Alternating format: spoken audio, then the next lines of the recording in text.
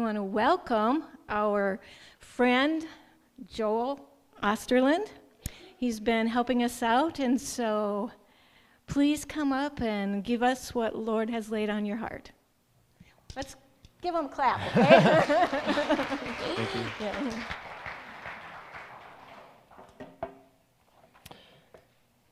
I'm going to start by reading our scripture for us this morning. It's the Gospel according to Matthew,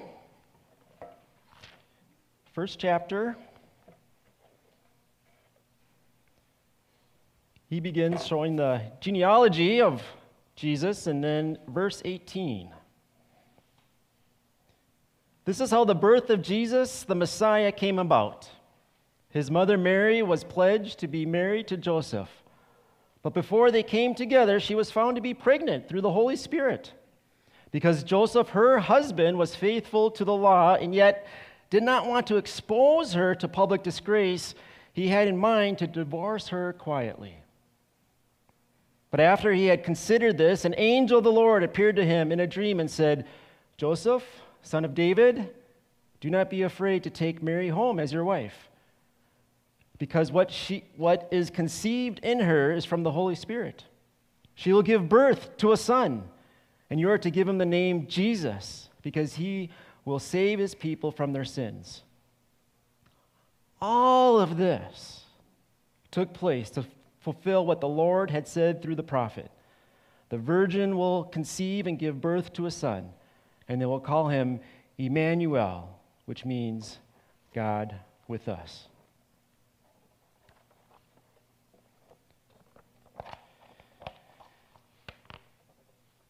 I was just here a couple of weeks ago, and on that time my wife, Mary Lee, was able to join me.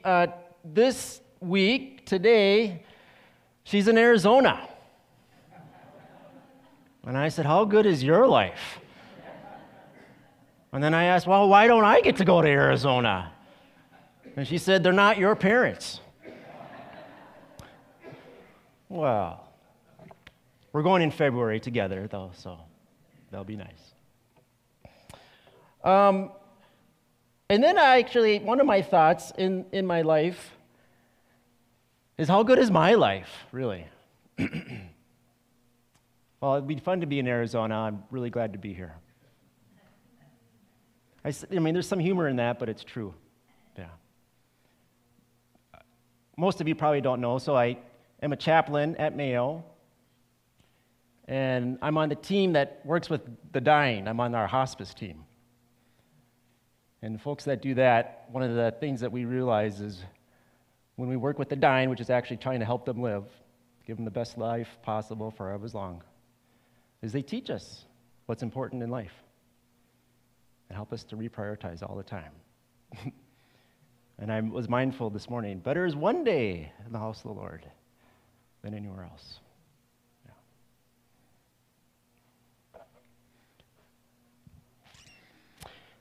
We are in that special time of year, the season of advertising. It seems like we are always inundated with ads, but there's something about Christmas time when we perhaps pay more attention to ads. It's at this time of year that we are looking for that special gift to give someone, or perhaps thinking about what to add to our own Christmas list for people that maybe are asking, well, what should I get you for Christmas? Like, oh, nothing, and then maybe we see something, well, actually, you could get me this. The role of the ad is to say that you need this product in your life in order to fulfill whatever need is in your life. Or sometimes that order is reversed. That is, the ad will say, because you have this need in your life, our product can help you fulfill that need. Sometimes ads overpromise. Companies overpromise with their product. And I have found 5 different ads that are fairly outrageous that have come and gone over the years to illustrate what I am talking about. So this ad says, for a better start in life, start with cola. I think we've learned to not start life with cola to have a better start in life. A little bit, but overpromise. Cocoa Krispies now help support your child's immunity. Who knew sugary cereals did that? Wow. I better get me some Cocoa Krispies. Lance's secret weapon to unlock and sustain natural energy can boost energy, support immune systems, enhance fitness, this FRS, healthy energy. We've learned that wasn't Lance's actually secret weapon, unfortunately. Yeah. Palm, you can cheat death. What an overpromise. I mean, what superpower. Where's the last one? There is no way a woman made this ad. I'm sorry. There is no way. But I really want my wife to be happy Christmas morning, so I'm going to go buy her a Hoover. I mean, Hoovers are nice, but vacuums, yeah, I mean, it happens, and that's fine, but it's just a great, yeah. As the result of overpromising, what has happened over the years is that companies will get sued for false advertising. They'll have to pull the ad from their campaign when they don't have proof that their product does what their ad said it will do. And there's nothing wrong with advertising per se. In fact, if it weren't for advertising on some level, we would never know about a product or a service and how it can meet a need in our life. So there's a place for it. And it's this time of year, this Advent season, as we're waiting, as we're anticipating to come and then celebrate that Christmas morning, the birth of Jesus, it hit me that Christmas story, it all started with advertising. Now, it didn't start with God using billboards along the roads, although there was a host of angels that appeared in the sky to some shepherds. What I'm thinking about when I say that Christmas time is a time of advertising, it's about the prophets that foretold Jesus' birth hundreds of years before it happened, and how then this message was passed down from generation to generation. The prophets had a message about a coming Savior. The need that people had was to be right with God. Our human nature has caused a rift between God and us, and so we needed someone to bridge that rift. We needed someone to be able to wipe away all of our actions, our thoughts, and our words that went against God and how He has intended humans to live. We needed someone to wipe away our sins. But it couldn't be just someone, meaning it couldn't be any other person, any other human. It had to be someone that was bigger. So no other human person would be good enough to wipe away the sins for themselves, much less for all of the world, for every human that has lived and that ever will live. What we needed was God to bridge the gap.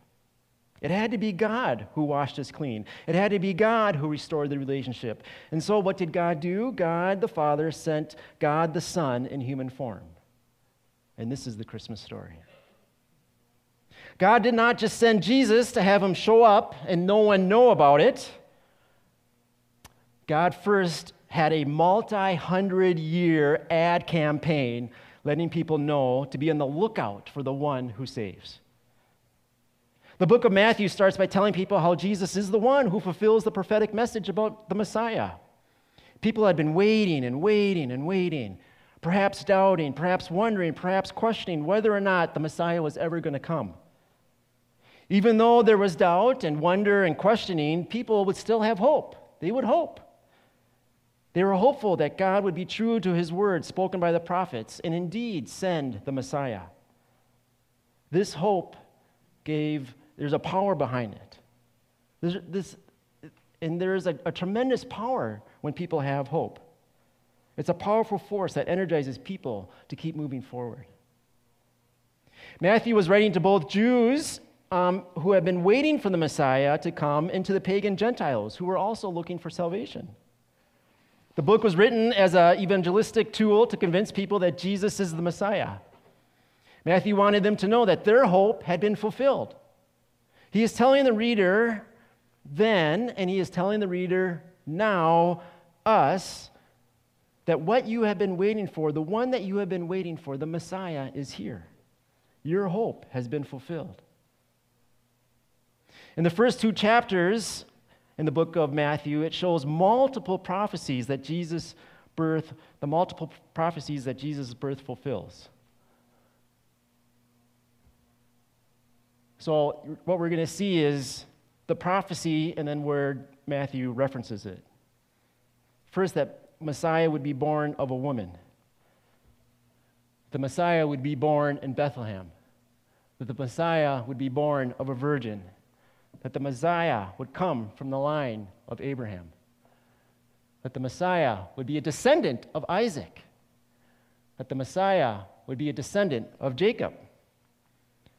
That the Messiah would come from the tribe of Judah.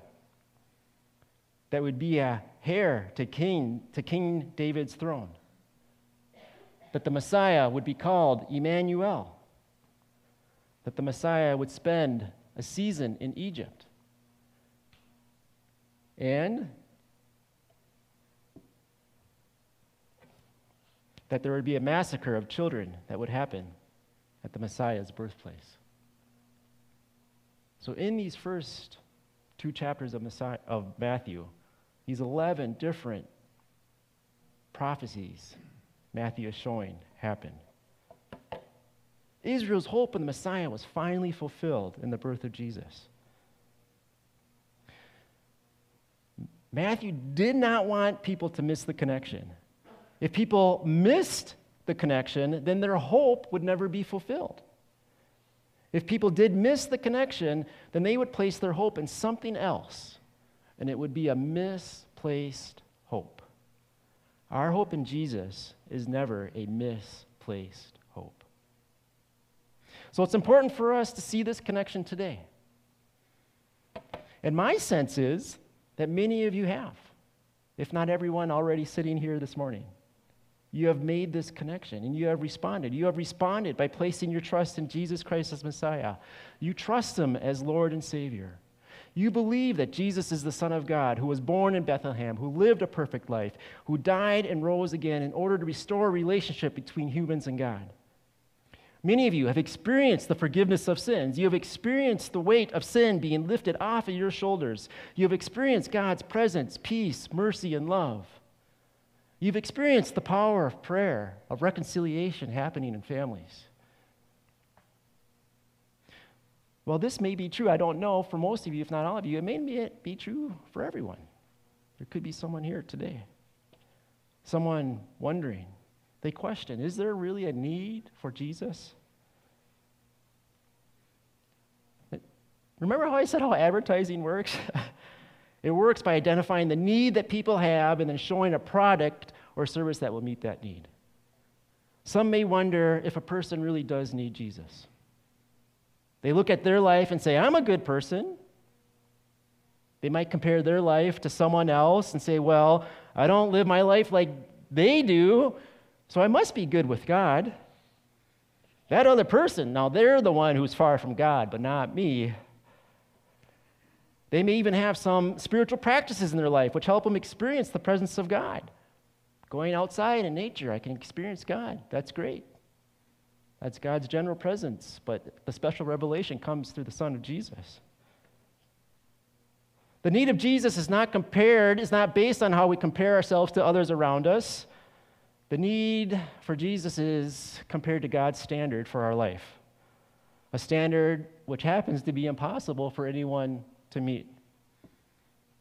Romans 3:23, for everyone has sinned and we all fall short of God's glorious standard. And because we fall short, we are then separated from God. This makes it sound like God is far off. It makes it sound like we're unable to connect with God, but God is not far off, and this is why Jesus came. This is what makes Jesus' coming as a baby so exciting. It is God with us. God came to be with us, to pave the way for us to be in relationship with him. And all we have to do is believe. God saved you by his grace when you believed, and you can't take credit for this. It is a gift from God. Salvation is not a reward for the good things we have done, so none of us can boast.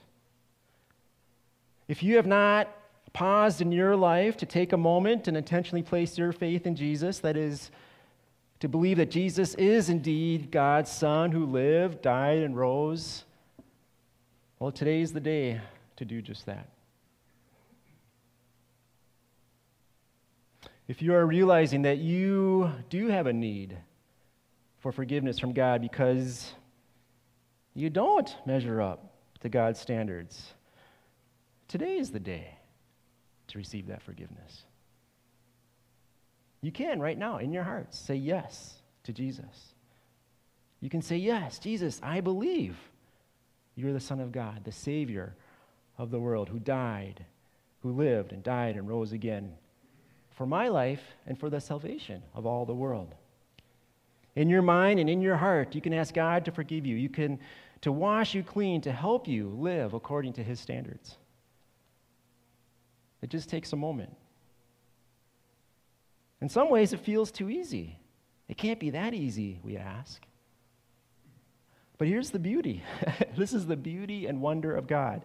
As that Ephesians verse says, it's because of God's grace that we are able to be saved. No amount of human effort is ever enough, but the simple step of accepting and believing is all that we need to do to make it happen. May today be the day, may this moment be the moment for you to take this simple step. Some of you, in fact, my guess is most of you have already done that step. Your hope in a Savior has been fulfilled. But if this is all that you are hoping for from Jesus, I can tell you that there is more. If all you are hoping for from Jesus is to someday be in heaven, to have fire insurance from Jesus, as they say, then I can tell you that there is more to hope for because there is more that Jesus offers. In John 10, Jesus was talking to a crowd of people and reveals to them the reason He came. As Jesus is talking, He says He has come to sacrifice His life so that those who come to Him will be saved. And then He says this in verse 10. The thief comes only to steal, kill, and destroy, but I have come that they may have life and have it to the full. The NLT translated as Jesus saying, my purpose is to give them a rich and satisfying life. John, in the ESV, it is translated as, I came that they may have life and have it abundantly. Jesus came that we may have a full, rich, satisfying, abundant life here and now.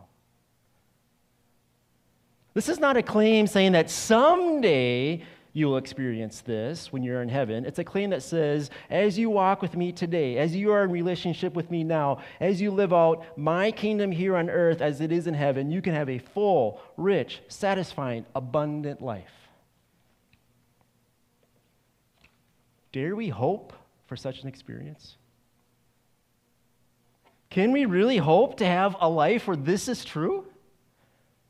Or is this some kind of outrageous claim Jesus is making, just like the ads that we saw at the start of the sermon? Is this some kind of false advertising by Jesus? I would say the need is certainly present. As humans, we have a need for a full, rich, satisfying, abundant life. This is something that we seek. The question is where are you trying to find this kind of life? Are you putting your hope in Jesus, who says this life experience is found in me? Or are you putting your hope somewhere else? I want to look at 3 areas of life where it's easy for us to misplace our hope for this kind of life. And the first one is material goods. It's easy to place our hope in material goods. We live in a consumeristic society. Our economy thrives when people acquire more and more goods, owning more and more stuff. It's easy to think, if I have this object or more of these items, then I will live an abundant life. Much of our advertising is this basic message, and it's easy to get caught up in it. I would say that we all have our own sort of possession, our own certain material possession that we place our hope in for life. For some people, it may be the latest gadget. Some people place their hope in the latest phone or computer or tablet to experience that abundant life. They gotta have it. Others might try to find a satisfying life in owning the right kind of car or furniture or clothing or shoes or jewelry. Other possessions that some people seem to need include pieces of artwork or musical instruments or outdoor equipment, and the list could go on and on and on. As I look at my life and where I can misplace my hope, it's not necessarily in any of those things I listed, but for me, it's any product that is hunting related. There is a part of me that thinks if I just have one more gun or one more deer stand or one more trail camera that sends pictures to my phone as the deer walks by, then my life will be full. It's easy to put my hope in material goods in an attempt to find a fulfilled life. Christmas time is a great reminder of how easy it is to do this. It seems that each year there is a new hot item, a new hot toy that is a must-have for kids. The phenomenon of must-have Christmas toys goes back decades, or now 100 years. Going back to the 1920s, the must-have Christmas gift for kids back then included the teddy bear and the yo-yo. Two items that still tend to be given to kids at some point in their childhood. As we move forward in time, in the 30s and 40s, we were introduced to Legos, and still is a kid favorite, and in my household, it's an adult favorite as well. The 1950s brought the hula hoop, Mr. Potato Head, and Barbie. The 1960s introduced G.I. Joe, an easy bake oven. A hot item in the 70s was the video game Pong. The 80s gave us Rubik's Cube, My Little Pony, Cabbage Patch Kids, Transformers, and Nintendo. The 90s, it was Game Boy, Beanie Babies, and Tickle Me Elmo. 2000s was Zuzu Pets, Xbox 360, Nintendo Wii, PlayStation 3, and iPod Touch. Looking at what's selling in 2022, according to Today, the number one item is this Level Up gaming chair for kids. That's the top left. It's for the budding tech lover. Number two, Barbie Little Dream House by Little People, top right. 3 is Monster Jam Garage playset, and number 4 is Play-Doh Kitchen Creations Ultimate Ice Cream Truck. You gotta love the marketing strategies. It's not just an ice cream truck, but it's the ultimate ice cream truck. Why were these toys must-haves over the years? Must-have. Because people were placing their hope in a new item that will bring a full life. Looking at this begs a follow-up question, which is, why is there a new toy every year? The reason is people realize that the item last year did not bring the full life. And so they go looking for something else that will. It's important to think about the unintended message of Christmas gifts in a consumeristic society. When we go out and buy the hot item for the year, whether it be for a child or for an adult, we are actually placing our hope, let me ask the question, are we actually placing the hope in a satisfying life through that item? Now, I realize that there may not be that may not be the intentional reason or upfront reason of why we're buying the gift, and I agree with and will say that gift giving is a way to show love. We do this because this is how Jesus showed us love. He gave, so we give. So hear me saying that. But I also want us, it's a warning of sorts from me to you. Is there an unintended message here as well? Two thoughts for us this Christmas. One being, how will you uniquely live out the hope that you have in Jesus as the only way to find a fulfilled life? And then second,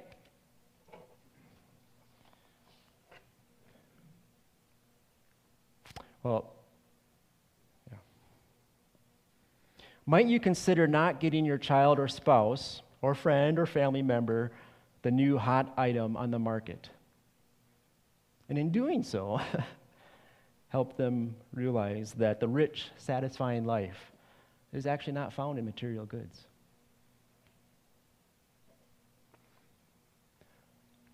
Second area that we look for a full, rich, satisfying life is in money. Our society and the world, really, we are told that a good life comes when we have a good amount of money. I think this is the underlying message of watching the stock market, not only in the U.S., but watching the markets in other major countries. We are told to worry, to have anxiety, to be upset when the Dow Jones drops.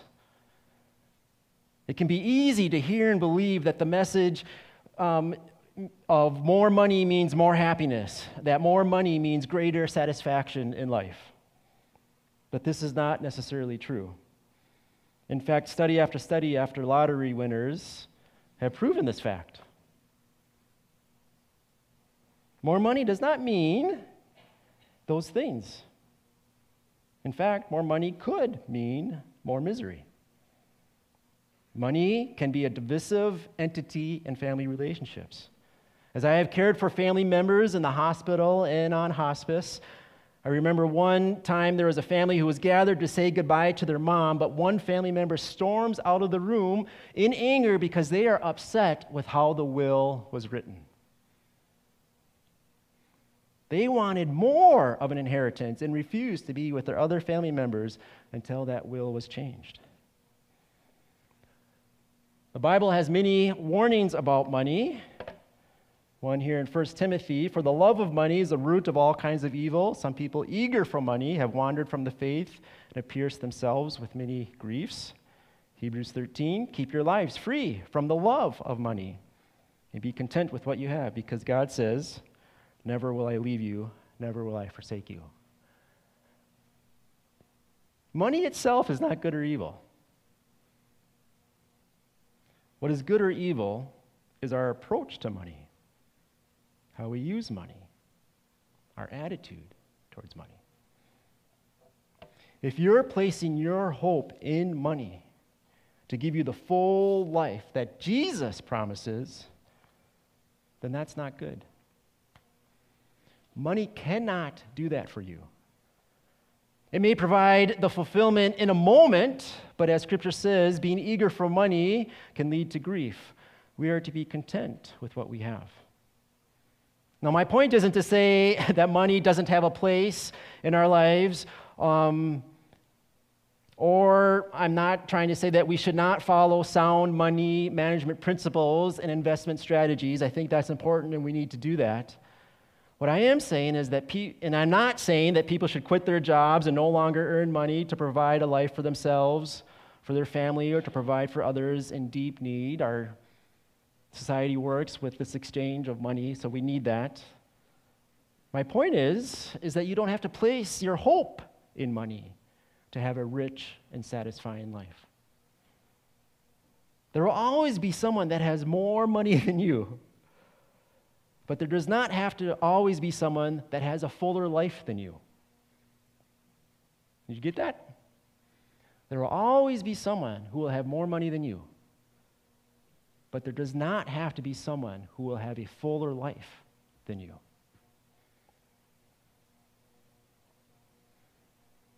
The full life is found in Jesus, and it's not dependent on the amount of money that you do or do not have.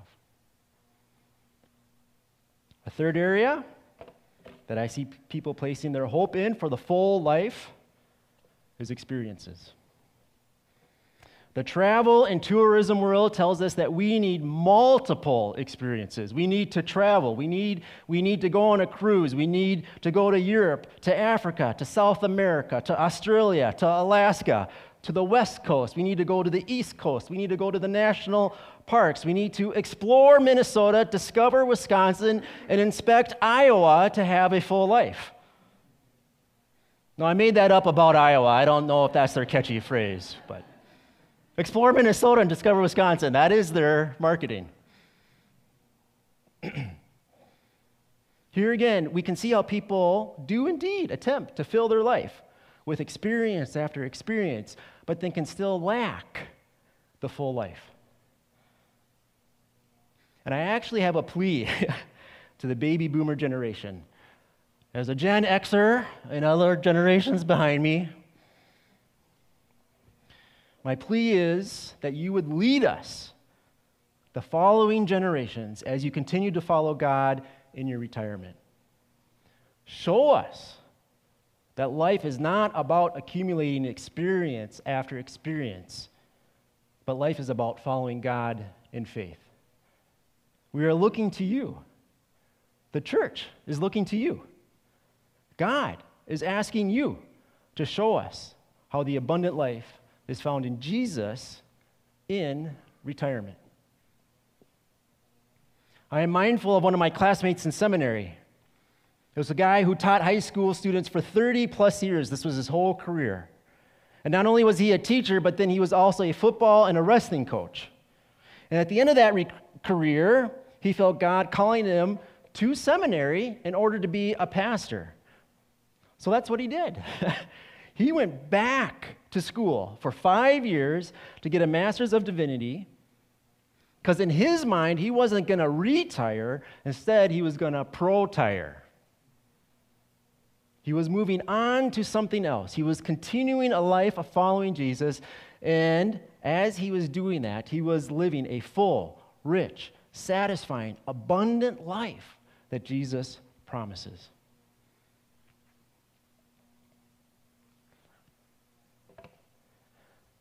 God with us, Emmanuel.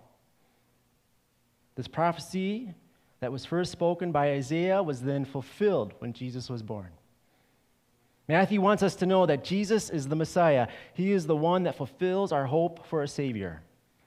And each day, we can respond to that truth and say in our heart, today, Lord, I trust you and will follow you with my life. And as we do that, we also have a second hope fulfilled. The second hope of an abundant life that's not found in possessions, it's not found in money, it's not found in experience, but it's found in Jesus. May both of these hopes in your life be fulfilled this Christmas season.